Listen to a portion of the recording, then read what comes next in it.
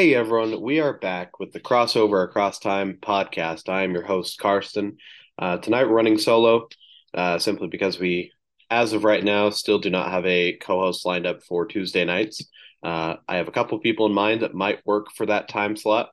In the meantime, we still have Wyatt on Mondays, and I'm hoping we can get Justin back for tomorrow's show. I know that he has had some personal life situations that he's been having to work with the last couple of weeks. So, uh, you know, totally, that's first priority for me. Love to have him on the show, but it's more important for him to be able to get those things figured out. Of course, won't go into detail, but um, yeah, we hope to get him back tomorrow. In the meantime, we're going to do a little bit of a informal kind of show, and I say that simply because I didn't have a ton of time to watch through a lot of these games from last night's slate. Uh, I do have our news kind of lined up as far as the big stories from the last day or so.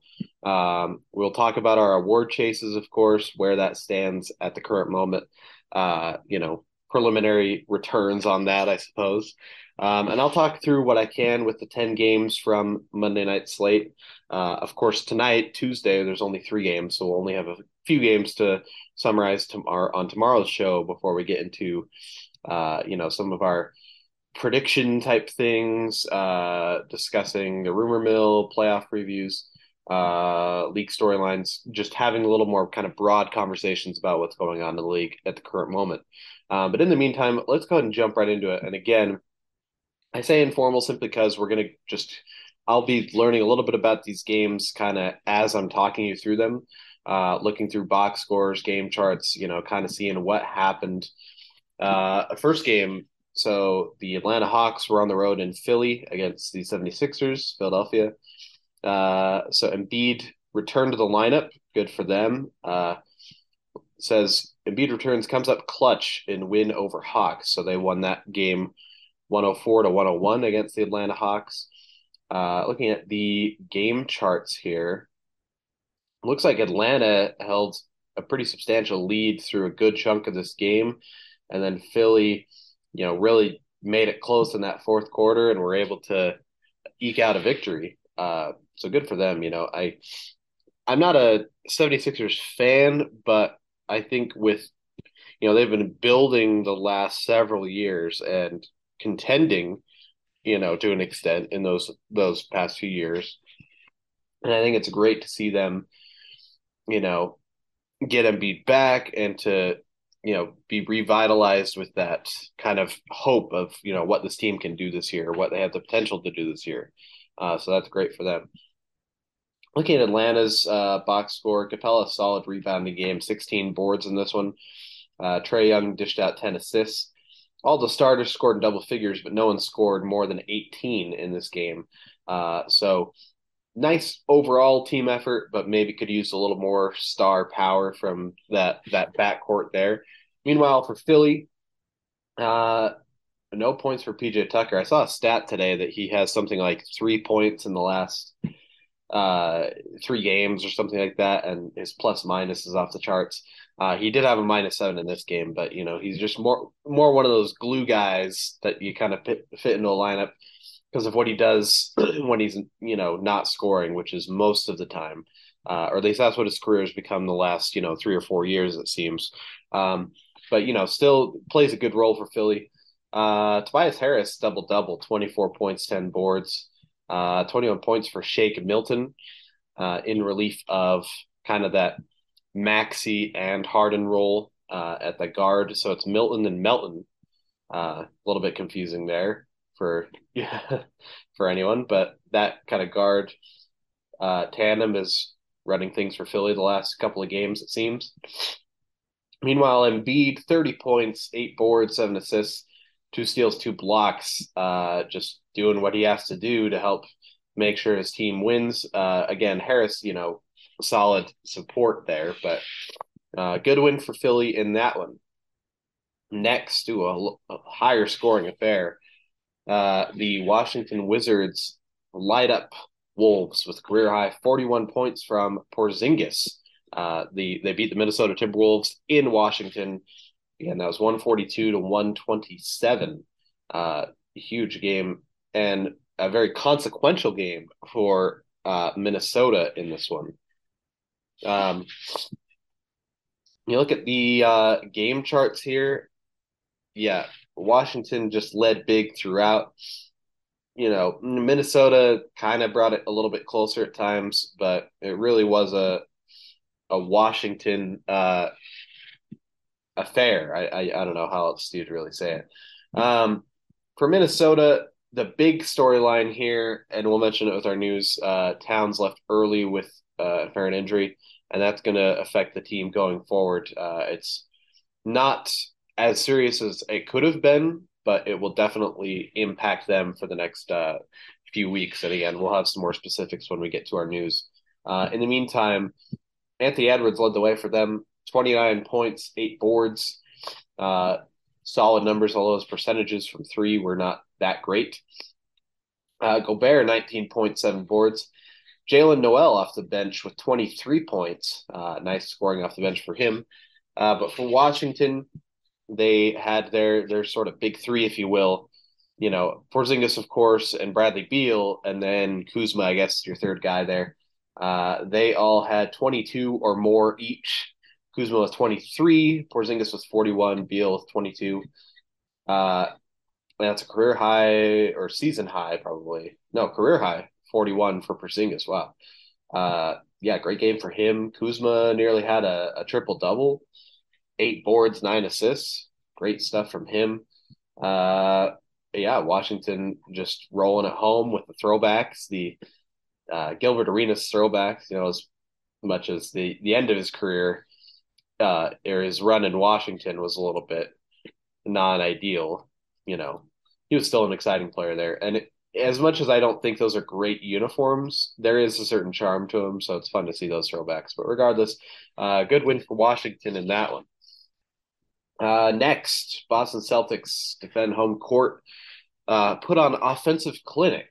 Some of these headlines I'm just reading from NBA's summary of this game. Cruz passed Hornets, so they won that game against the Charlotte Hornets in Boston, 140 to 105. So pretty big win for them as well. And they led big throughout. Not much of a contest in this game for Charlotte. Yeah, they are still without Hayward. Terry Rozier did not play in this game as well. So they started Theo Maledon at point guard, Oubre at the other guard, Jalen McDaniels getting a start.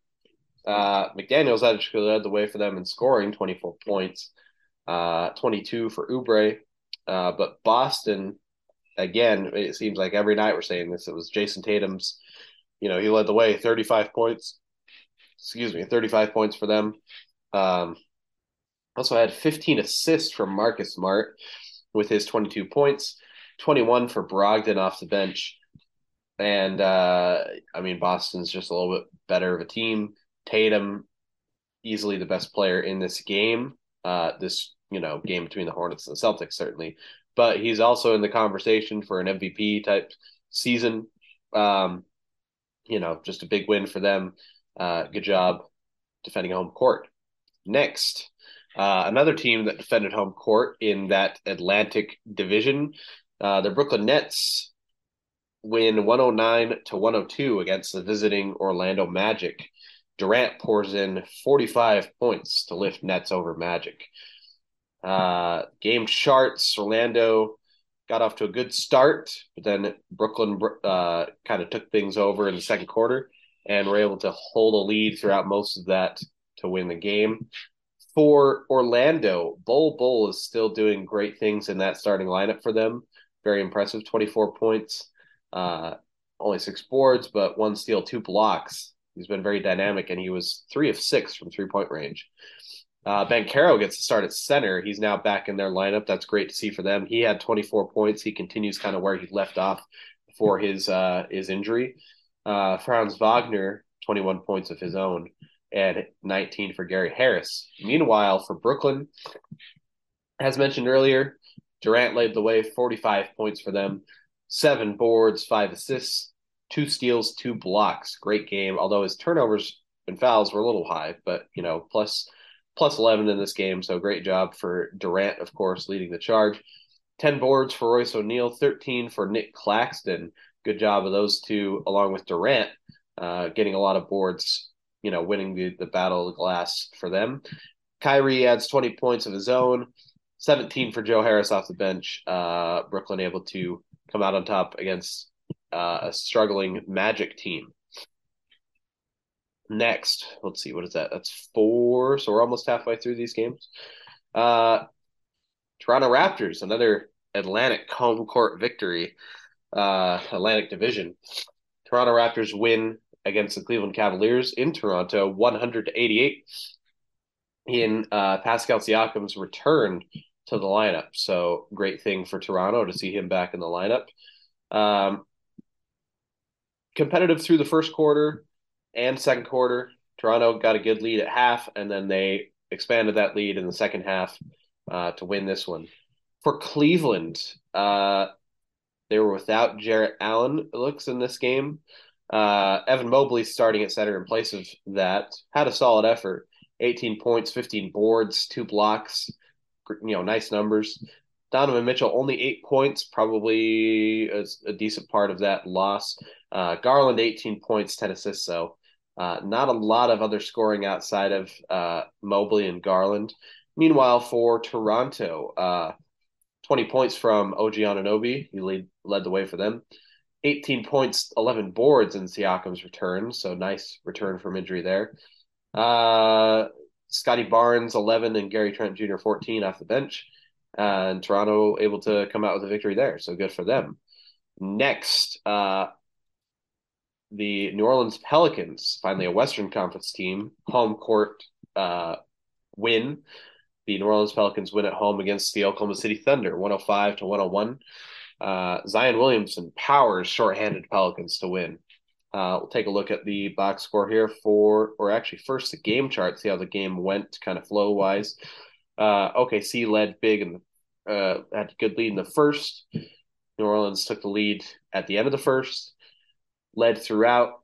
Oklahoma made it pretty close at the end, kind of had a scare, but New Orleans able to win regardless. For Oklahoma City, led again by Shai Gilgeous-Alexander. He's got his 31 points. I think that's his season average still. 13 boards for the starting center, Jeremiah Robinson Earl. Nice for them. Not a ton of great scoring help for SGA outside of 14 from Lou Dort, who's the second highest scorer for the Thunder on that game. Meanwhile, for New Orleans, as it mentioned, shorthanded, they were without Brandon Ingram, as well as, let's see, I think that was probably the main one, as well as CJ McCollum. I think he's in health and safety protocols, so they're without those two big scores for them. They were helped by, let's see, so Zion led the way, 23 points as far as scoring, 8 boards, 8 assists, nearly a triple-double for him. Valanciunas, 10 boards. Trey Murphy, the third, 20 points. And then 12 from Herbert Jones, 15 from Alvarado, and 10 from Willy Hernangomez. Able to get enough bench support there to eke out that victory. Before we move on, we'll quickly mention, this could have also been in our news segment, NBA last 2-minute report from this game. This is on ESPN's site, Andrew Lopez, earlier today. Last 2-minute report, Thunder should have had chance to tie a game. NBA's last 2-minute report on Tuesday said Oklahoma City Thunder guard Shai Gilgeous-Alexander should have gone to the line with 2.3 seconds remaining and a chance to tie the game instead of picking up a charge call against New Orleans Pelicans forward Herb Jones on Monday night. So that 2-minute review is a good or a bad thing, depending on how you want to look at it.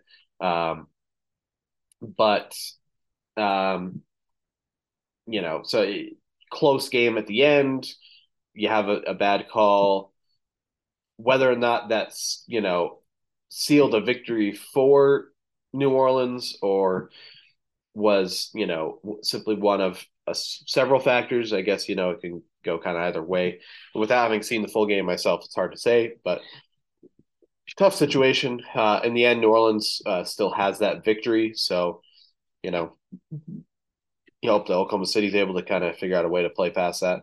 Um, so that was that game. We have four more games left to talk about from last night's slate of games. Firstly, uh, the Denver Nuggets win at home against the Houston Rockets, 129 to 113.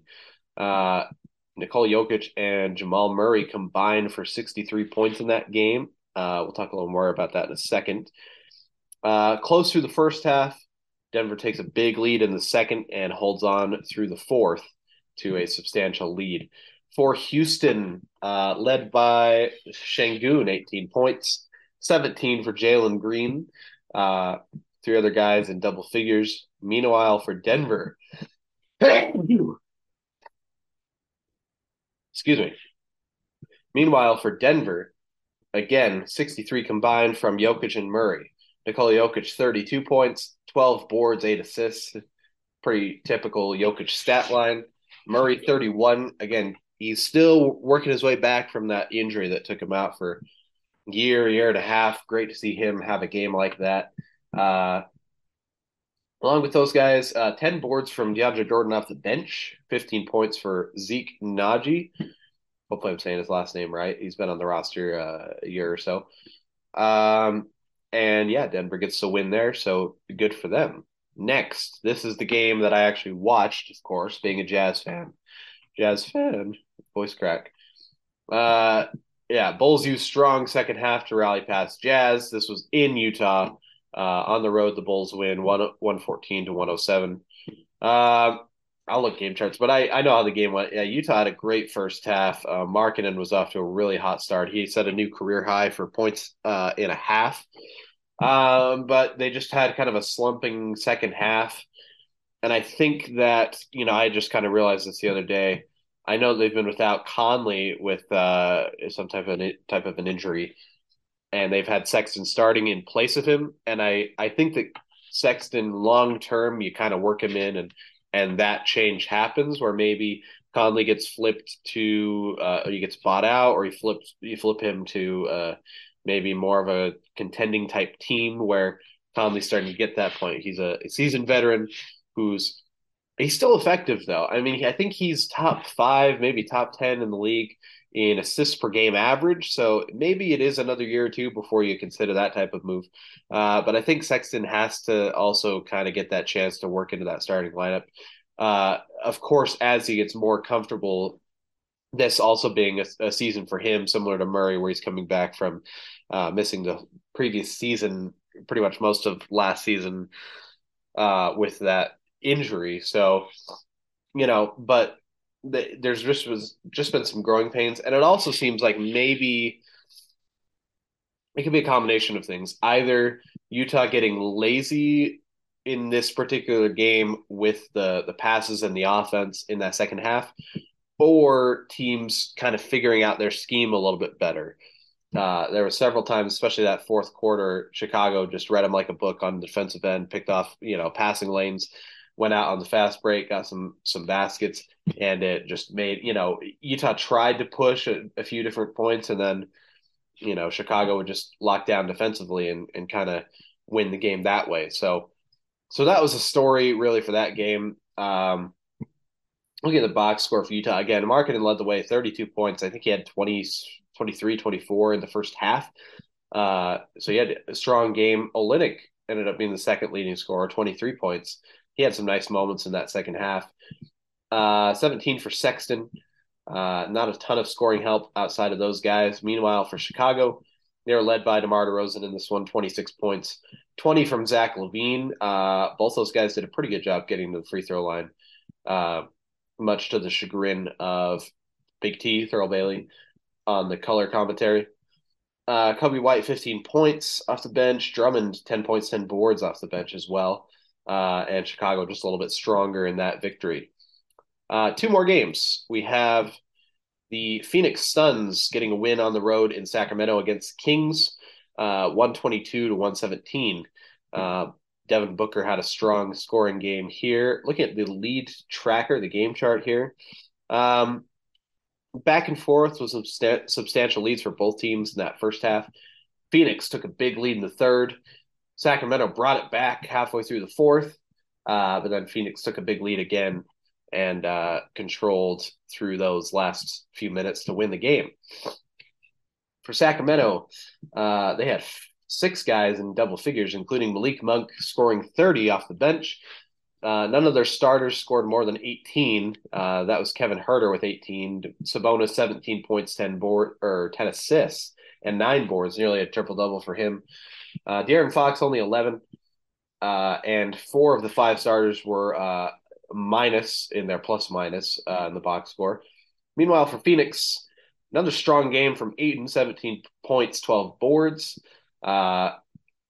Craig and Bridges were also in double figures, 15 for Damian Lee off the bench, but of course Booker was the leading the charge here, 44 points, 8 boards, 4 assists, and 6 steals. That's pretty impressive, especially for a guy who hasn't really been recognized very much justifiably or non-justifiably for his defense. So big win for Phoenix there, keeping up their momentum, especially still missing Chris Paul with that. I want to say it was a leg injury of some type. Again, I don't think we've really been updated on a timetable for what that return might look like. But they're figuring out without him. Cameron Payne had a hot start in relief of Chris Paul. He's not been as solid, but he's still making it work. Booker's, kind of carrying a little more on his shoulders, but they're, staying strong. And I think they're probably your best team in the West at the current moment.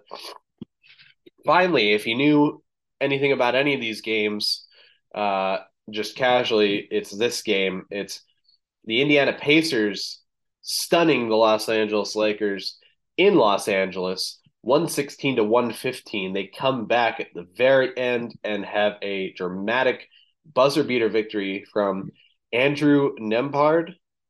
Again, I've seen his name for the last year, maybe 2 years. He's been a guy that's kind of on two-way contracts. If actually we look at our current rosters, I think he might be a two-way guy for Indiana at the moment. No, not two-way. Sorry, he is just on their normal contract, normal roster. He's not a two-way contract, but I think he had been a two-way guy maybe last year or the year before. Let's talk a little bit more about the game in general. Game charts, back and forth through the first half. LA took a big lead at the end of third quarter, end of the third quarter, especially throughout much of the fourth, and then Indiana stormed back in the last 2 minutes to steal the victory with that buzzer beater from Nembhard. All right, box score for Los Angeles. They were, they had most of their lineup in a sense. I mean, they were without Patrick Beverley for that suspension he's serving. No Damian Jones, no Matt Ryan. Otherwise, they had Anthony Davis, LeBron James, Westbrook, and those three all scored 21 or more each. Anthony Davis led the way, 25 points, 13 boards, 6 assists, and 4 blocks. He's had a very strong year, and I know that Lakers are struggling still, but I like what Anthony Davis has been doing. I like that he's more engaged and seems like he's focused on staying on the floor. As weird as that sounds, sometimes you think of injuries as, they happen and you can't really do much about it. But I think there maybe is something to be said for kind of that attitude of wanting to be out there and being engaged, and that kind of helps you play through maybe some of those smaller things that maybe otherwise shouldn't take you out of the game. 10 rebounds for Troy Brown Jr. as well. Nice rebounding effort for him. LeBron, 21 points, 7 boards, 3 assists. Again, Westbrook, 24 off the bench. Nice scoring off the bench for them. I also like what he's been doing as kind of a six man for this team. And I know I have my gripes with Westbrook, but I think that's a good role for him at this stage in his career. And I think that is that can help contribute to a recipe for success potentially for Los Angeles. But of course, the Pacers ended up winning this game. Looking at the scores for them, they had 6 guys in double figures. They had 13 boards, 15 points from Miles Turner with 3 blocks, 24 points, 14 assists from Halliburton, along with 7 boards. He's been, I think he's still He's got to be currently the league leader in assists per game. He's been a very solid point guard for them. And Indiana now looks like they have some serious traction in that Eastern Conference. Certainly could be a play-in team, maybe even just a regular playoff team, 6 seed or higher, depending on how they continue the season and what happens with the rest of this lineup. Buddy Hield adds 15 points of his own. Aaron Nesmith, 16 points. And Mathurin, 23 points off the bench as well. He's kind of, a unique rookie sixth man of the year type candidate. Rookie of the year, sixth man of the year. He could kind of go in both. And then Nembhard, the big man, the not the big man, but the man in town, the hero in Indiana today. 12 points for him, but of course the big one being that game winner. And I did catch the replay of this. I didn't catch it live, but it's a pretty crazy play. They passed to Miles Turner for a wide open three. He misses it, and they come up with a board of like a tip back to Halliburton, something along those lines. Halliburton drives right. You think he's maybe going to pull a shot, and there was an interview afterwards where he said he thought about shooting it first, looked at Hield in the corner, and then looked back, saw that LeBron had sagged a little bit into the paint, threw it over to Nembhard, and he had maybe about a second to put that shot up, put it up real quick release, looked great. And I think he might have even swished that shot, but his excitement was awesome to see, and that was a stunning winner. With the amount of time left, the NBA has their thing they've done the last several years where every kind of buzzer beating game winning shot, they'll rate it on the Ori scale. Of course, Robert Ori, Big Shot Rob or Big Shot Bob, the famed clutch shooter in some, important playoff games and finals types games. It kind of reminded me of that shot. He's one of his most famous ones against the Kings. They, Samaki Walker, I think it is, tips it back out, or Shaq or somebody, and he catches it and is wide open for a three, just, laces it. It was that kind of, that amount of time, the quick release, that there was shades of Robert Horry in that play. And again, talking about Nembhard specifically, again, I think he was a two-way guy, if not a couple years ago, maybe last year. And to see him hit a game winner like that in a pretty big game, I think that's great to see. Fun for Indiana. I like what's going on with them right now. And they come out with a victory. Quick note, another ESPN article here meant kind of summarizing some post-game comments from Lakers coach Darvin Ham. Headline reads, Darvin Ham, Lakers blown 17-point lead falls on me. So, yeah, they had a big lead in this game. Let's see. That falls on me, Ham said of LA's lack of organization on offense down the stretch when the Lakers shot 8 for 22, 36% in the final frame.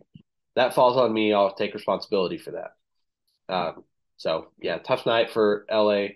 And, they could have even still won this game. Of course, you have a buzzer beater at the end. Tough to see. But, I still think the Lakers are in a better spot now than they were even just a couple of weeks ago. I think they're starting to kind of figure things out and get more in that rhythm of Westbrook coming off the bench. But, you're going to still have some losses. And the way they respond after a loss like this is going to be huge as far as what the next month or two looks like for them. If they can, win 2 of their next 3 or 4, they can still be in a decent-ish position, but I think that's going to be huge as far as how they respond to this game. Real quick, let me go ahead and double check our news, make sure we're not missing anything as far as our news stories from the last day or so. Let's go ahead and talk about that real quick. Firstly, our first item from our key news. Ben Simmons left that Brooklyn game versus Orlando in the first half with knee soreness, and he will be out tomorrow night, Wednesday night. I think they're playing the Wizards, maybe. He'll be out Wednesday night. So, hopefully he's able to return from that injury soon. It could be a big impact for Brooklyn if he's not in there. But of even more weight and consequence, Karl Anthony Towns will be out several weeks. I think ESPN reports say 4 to 6 weeks with a right calf strain that was suffered again Monday night against the Wizards. Huge loss for Minnesota, especially as they're just maybe starting to kind of figure out how that Towns Gobert dynamic works, how what the best fit is with that roster. So that's going to make things really tough for Minnesota as far as trying to be in that play-in playoff type chase. But we wish him the best, of course, in his recovery from that injury. We wish Minnesota well as far as trying to get that figured out. Um, ESPN headline: Billy Donovan reportedly did receive an extension from the Chicago Bulls in the offseason, but it was just kind of barely announced by the Chicago PR people. So exciting for them. I think he's done a solid job, and especially the last year or two with DeRozan, they've been, a team that has some promise in that Eastern Conference. So that's good to see. Um, One smaller note I just barely noticed, and I did see this. There was a fan that did sink a half court shot. We had those every so often. We had one last night at that Lakers game, and he won $75,000. So congratulations to that fan. I did see the video. A pretty decent release, and I think he got a swish on that one. So kudos to him. The NBA Foundation receives a $1 million donation from Google, specifically the Google Pixel brand. Of course, NBA Foundation. I think that's a relatively new initiative, especially focused on HBCU programs, scholarships, things of that nature. So that's some cool news to see there. Finally, we'll talk through a couple of transactional things. The Dallas Mavericks waive guard Facundo Campazzo so that they can sign Kemba Walker. We mentioned yesterday that was in the rumor mill, but they did officially sign Kemba Walker to help out their bench depth. San Antonio Spurs waive forward Jordan Hall to then sign Elise Johnson. So making some forward moves there, kind of their deep bench stuff. And then the Knicks, New York Knicks, waive Farron Hunt and sign DeQuan Jeffries. I think those are two-way contracts that are kind of getting swapped around there. So that takes care of all of our news, transactions, those types of things from the past day. Finally, let's go ahead and, well, we do have our This Day in History at the end of the show, but our last main segment, we'll just kind of informally talk through what I'm thinking right now as far as awards chases, what the picture looks like for all the awards: MVP, Defensive Player of the Year, Rookie of the Year, Most Improved Player, Sixth Man of the Year, and Coach of the Year. And this was updated as of before yesterday's game. So I don't think there's anything too crazy in that last, 10 games or so that would affect this too much. Looking at MVP, I think you could go a few ways with this. I think, as mentioned earlier, Tatum has got to be. I'd probably put Tatum top three candidates along with Luka. Luka's more your statistical pick as far as what he's done with scoring and the triple doubles and that sort of thing.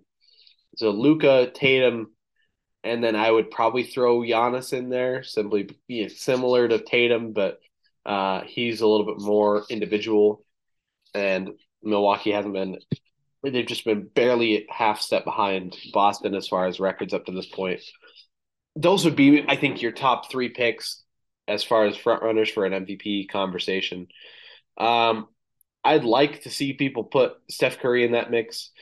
I know he's probably not going to win another one just because of the voter fatigue and those things, and especially with how the team is not doing well. But I would, put him as your number four, maybe Mitchell five, Donovan Mitchell five of the Cavaliers. That would be kind of my ranking. And then I think you'd put Tatum number one at the moment, either Tatum or Doncic. And again, it kind of depends. It seems like year to year, we kind of rewrite what qualifies as an MVP, whether it's team success with good stats or individual really exciting stats. You have kind of Giannis and the Bucks when they were that ultra hot start, and they were the best team in the NBA through the whole season. And he was very good statistically, but not, you know, otherworldly. You have that kind of an MVP pick versus like a Russell Westbrook, the first season that he averaged a triple double, and it was the first time that had happened since Oscar Robertson. Even though the team was like a 5 or 6 seed in the West, the stats superseded their team record at that point.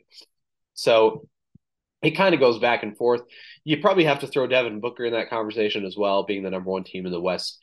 He might be your 5 and then Mitchell your 6, depending on how you want to look at it.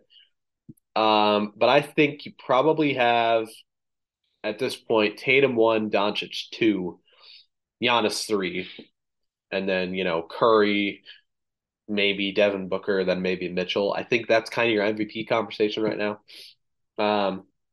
We still have 6 guys averaging 30 points or more: Mitchell, Tatum, Giannis, SGA, Curry, and Doncic. I don't think all those guys will finish averaging 30 or more.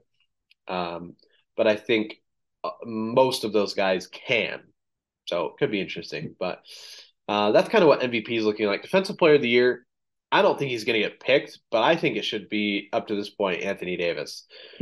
You know, just about 2 blocks, 2.2 blocks per game, 1.6 steals, and about 13 boards. And I know that the team is not winning as much as maybe you'd expect or you'd hope, but individually he's been tremendous. At the very least, he should be, all defensive. Excuse me, at this point in the season. I think probably your more likely pick at this stage is probably OG Anunoby, the league leader in steals right now, 2.4 steals per game, along with about a block per game, zero point 0.9 blocks. And he has solid rebounding numbers for his position, 6.3 rebounds per game. I think he's kind of what probably more people would pick as far as a defensive player of the year. You got to throw Giannis in that type of conversation too. And Ivica Zubac, I think you could talk about him too, especially with what he's able to do, you know, the last few games. 11 and a half boards for him, about 2-ish blocks, 1.9 blocks. He's a little more traditional center, grabs your boards, blocks your shots, type of a defensive player of the year candidate. But I think, that's kind of how it shakes out right now. But I'd like to see AD get a little bit more love in that type of conversation. Rookie of the year, even though Banchero's missed time, now that he's back and it seems like he's picking up kind of where he left off, he's got to be your front runner, averaging just about 23 points per game and 7-ish boards. I mean, this class so far, this rookie class, hasn't had a ton of competition for that. The main competition would either be Mathurin off the bench for Indiana with that about 19 points a game, or Jaden Ivey, who's starting to get it figured out in Detroit. 16 points, 5 boards, 4 assists. Like, that's solid, especially for a guy who had a kind of a struggling start in some games, certainly. Behind them, you have Jabari Smith Jr. and Keegan Murray. Neither of them is averaging more than 12 points a game. So it's really a 3-horse race here, and it's really Banchero out in front by a big way as far as rookie of the year. But again, things can change. It's still kind of early in the season. We're about a quarter of the way through. So, things can change, but we'll have to see on that. Most improved, I think this would probably be a pretty easy pick at this point. Shai Gilgeous-Alexander. He's a guy that you could kind of throw in a couple of these conversations. Maybe an MVP, that'd probably be a stretch. Certainly all-star type conversation. Maybe even defensive player of the year. He's put up some good defensive numbers. But I would say he's got to be your front runner for most improved player at this point. Maybe even have Donovan Mitchell number 2 as far as his efficiency and his higher volume scoring. That's been huge for them. De'Aaron Fox, his numbers aren't too much crazier than what they have been in the past, but the difference would be kind of leading to more winning basketball. A couple more names you can throw in there: Desmond Bane, maybe Anthony Simons. Simons would maybe be a stronger candidate than Bane or even Fox, but those are some names to consider. Again, I think SGA is out on top in that kind of early returns on that race. And then 6th man of the year. This one's interesting. There's a number of possible kind of interesting candidates for this. Mathurin, again, the rookie in Indiana, he's leading the league in bench scoring at the moment. Um, I think Westbrook would be a very unique candidate because he's got some high scoring off the bench, but he's also got the boards and the assists and some steals too. He's a more dynamic six man type of player than maybe we're used to seeing with this award. Usually it's just kind of bench scoring, or that's a big emphasis. So that could be a unique candidate. Christian Wood, solid. I think he's second in the league in points off the bench, 17 with 7 boards. You have Jordan Poole as well, 16 points, and Bobby Portis, 13 points, 10 boards. I think all of those guys would be pretty solid candidates at this point. Maybe Mathurin and Westbrook kind of leading that charge. Wood pretty close behind. But those are kind of that. I think that takes us through all of them. All the award chases kind of at this stage. The names to look out for, names that have kind of set themselves apart from the rest of the crowd at this stage of the season. But again, this is something we'll kind of keep up to date on as the season goes. New names that enter the conversation, names that maybe fall out of the conversation. Let's real quick mention our Coach of the Year candidates, and I'll need to kind of pull up my standings here to talk through this. But Coach of the Year candidate number 1, Joe Mazzulla. And it's so interesting because you have, Udoka led the team last year to the finals, and it was his first year as head coach. And then they have the whole offseason debacle with him, and Mazzulla's an interim coach, or now he's the full-time coach, or at least for this season. Such a bizarre situation in Boston, but they're just picking up right where they left off, and he's, guiding the ship. They're maybe even a little bit more efficient than they were last year. Certainly offensively, they've been off to a great start. They lead the league as far as, overall record. I mean, you have to put him as your kind of number 1 candidate, I would think. You throw probably JB Bickerstaff number 2, just because of, Cleveland off to a great start. A little bit of some roster shakeup.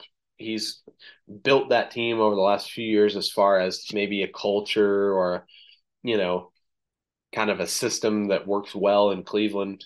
They haven't been doing as hot as they were before, but they're still third in the East. They're still pretty solid. So I think he'd be your number 2 at this current moment. Number 3, it could probably be a Mike Brown, maybe even Rick Carlisle at this point, with how, Indiana's kept what they've going, what they have going. They've kept it going. Probably Rick Carlisle, a harder pick because he's won it once, maybe twice before. I believe he has, at least. And Mike Brown, he might have won it as well that one year in Cleveland. But the Beam team in Sacramento, 6th in the West right now, for them to, if they can make the playoffs this year, that would be such a huge thing for the Sacramento fan base and for that franchise. It'd be a huge weight off their back, So anyways, I think those are some names to consider. Maybe even Michael Malone of Denver. Maybe a name you throw in there, but otherwise, I think those are kind of your Coach of the Year for honors at this moment. Mazzulla kind of leading the way there. Okay, so that takes us through our kind of award races at this time. Again, a little more informal, but we've got our news, our summaries, and our award chases. Real quick, let's talk through our This Day in History closing fact. This day in history, November 29th of 1997, after 24 seasons at U.S. Airways Arena in Landover, Maryland, the Washington Wizards played their final game there against the Chicago Bulls, an 88-83 Chicago win. So they did lose their last game at U.S. Airways Arena. That timeline-wise, that matches up. That would have been the arena where they won the championship as the Washington Bullets in 1978. Very interesting. Of course, that season, that 1997-1998 season, was also the first season they went under the Wizards name instead of the Washington Bullets. So definitely worth noting. So that is the fact for this day in history, November 29th in 1997.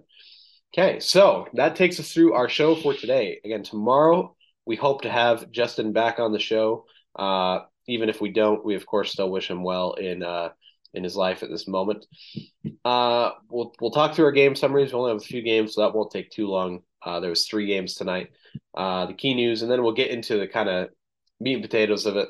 League storylines, either the rumor mill or the playoff previews, maybe even both, depending on what we decide is pertinent, as well as our weekly kind of bold predictions. We haven't done that for a few weeks, but I'm excited to see what we can come up with as far as a bold prediction at this point of the season. So at this point, we'll go ahead and wrap things up. Thanks everyone for listening, and we'll be back with you tomorrow.